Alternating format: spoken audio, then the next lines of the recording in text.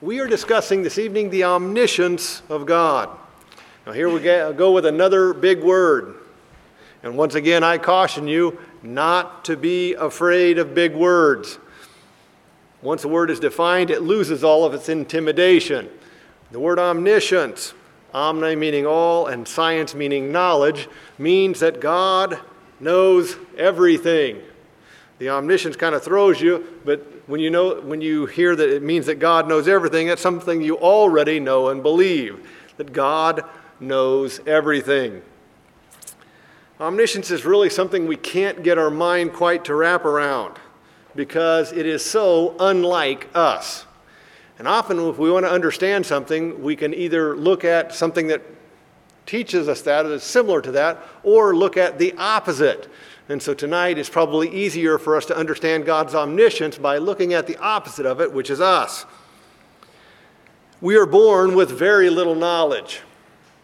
Some of your body functions, your heart beating and your breathing and so forth, were kind of automatic, but most of our life has been a process of learning. From the learning of the sound of our mother's voice when we were still inside the womb, to the coordination of our muscles in order to walk, and the constant gathering and storing of information by our five senses. Our life has been one of learning, gathering information. We are constantly adding to this, our stored information, and we do this all of our lives. Unfortunately, we have limitations in this. Everybody here has their own capacity to comprehend information given. We have some of more, some less in the capacity. Every person is different. Everybody has a different capacity to store information and a different capacity in the ability to deal with information. Very often our sources of information are limited. Sometimes the information that we get isn't true. Sometimes it is true, and it's sometimes very difficult to know the difference. Sometimes information is not available. Sometimes we just miss the information or we misunderstand the information. Then we think about our knowledge of tomorrow. What knowledge do you have of tomorrow? It is merely your best guess. Our knowledge, even though we're growing all the time, we have a limitation on it. To top all of that off, our ability to store information is faulty. The older you get, the more you realize. The ability to store information is faulty. Some things that we know sometimes gets confused in our mind. Sometimes we can't get it to even come to mind, and sometimes the information is lost altogether. So we have been learning all of our lives, adding to our store of knowledge. We started with nothing, and we have gained and lost and got confused, and it's not been that successful. God is not like that at all. It is the complete exact opposite of God. God's knowledge is perfect and complete. God has never had to learn anything. He has never been confused. The facts have never been mixed up in his mind. He has never forgotten anything. He knows instantly and effortlessly everything. He never discovers anything. Nothing ever takes him by surprise. He doesn't ever need to ask a question, and he is never unsure. His knowledge is perfect. Now remember what we've been teaching you, that God's attributes are all interconnected. You cannot just pull out one to kind of look at it so we can understand it, but they are all interconnected. And had we not been told by the scriptures that God is omniscient, we would have had to have inferred it anyways. We would have known it because he's perfect. So his knowledge would have to be perfect. He is eternal. He's outside of time and space, so nothing could take him by surprise. He is immutable. He's unchanging, so his knowledge cannot change. So we would have had to have inferred, even if it had not told us he was omniscient, we would have had to have inferred that or understood that from his other attributes. In the book of Job, when God asked Job a whole bunch of questions at the end of the book, they are really rhetorical questions. God already knows the answer to them. Now you have to remember that God has chosen to explain things to us about himself. But in order to do so, he's had to use terms that we can understand.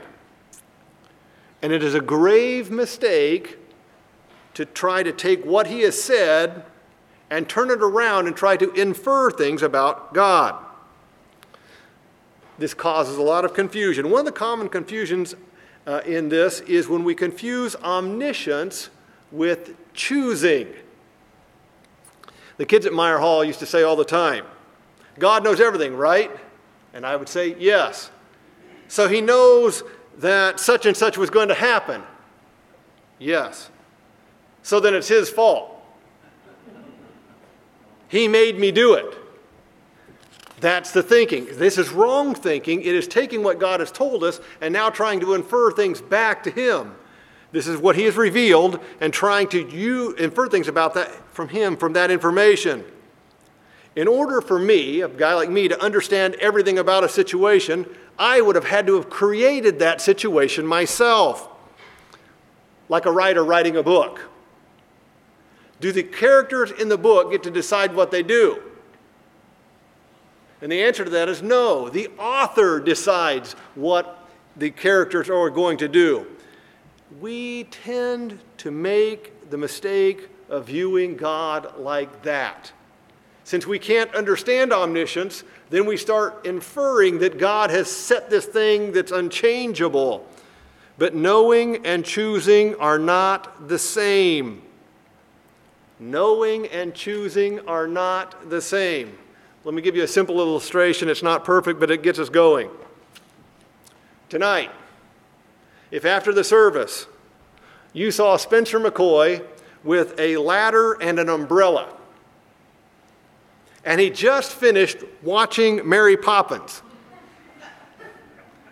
and he is headed for the roof of the gym.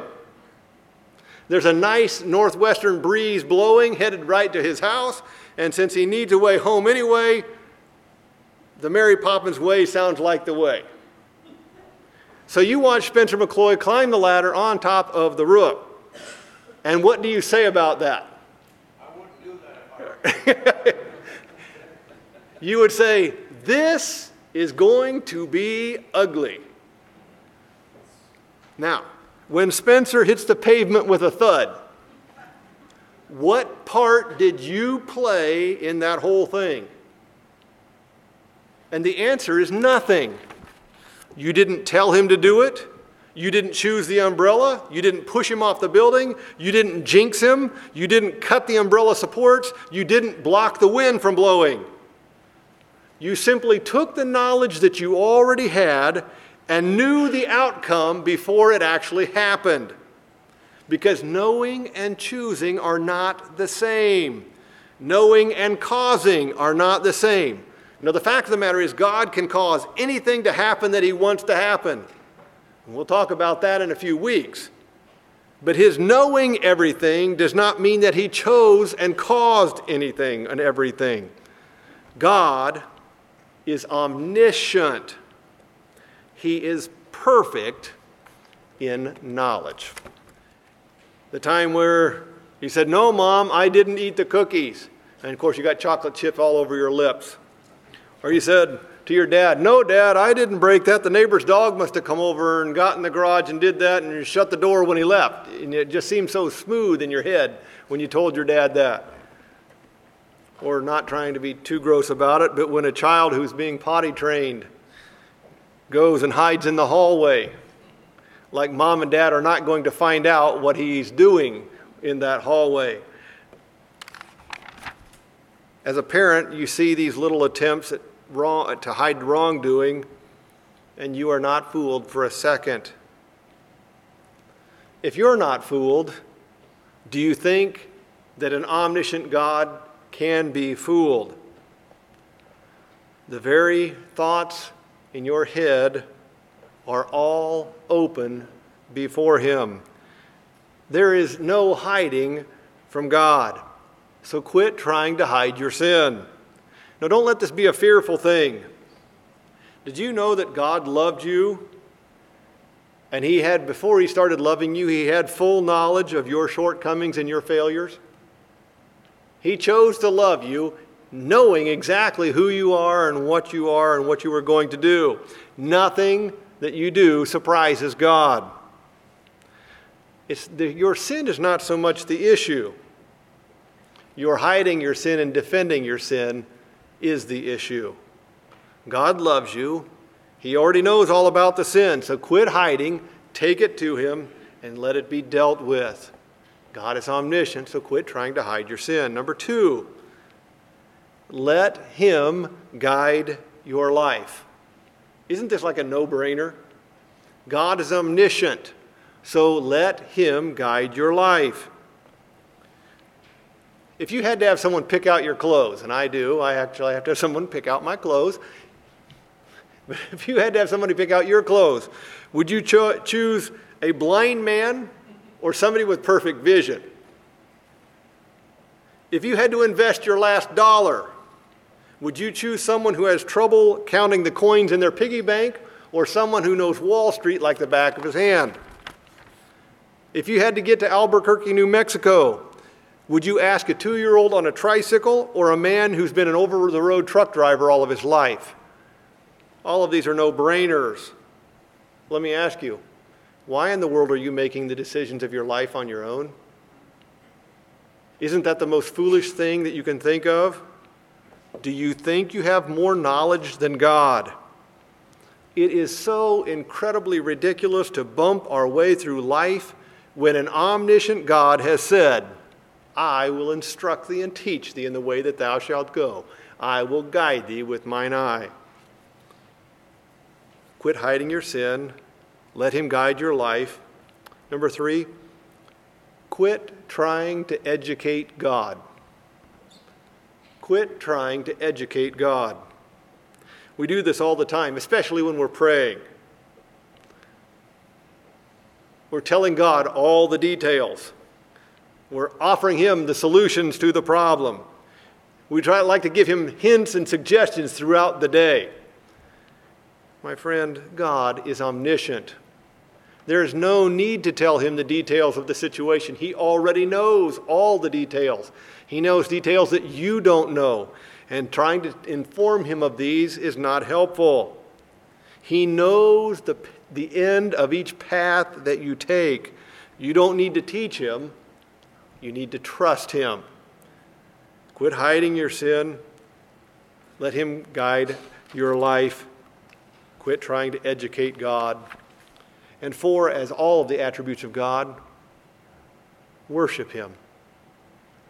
Worship him. Does this not, when you think about your own limited knowledge, when you think about the scope of humanity and our limited knowledge, and you think about God, who knows every single thing there is to know, there is not one question that you could pose, no matter how difficult you thought it was, that he could not know the answer immediately. He already knows the answer. And this is a matter for worship. You have a God who is beyond our comprehension, and his omniscience is worthy of worship.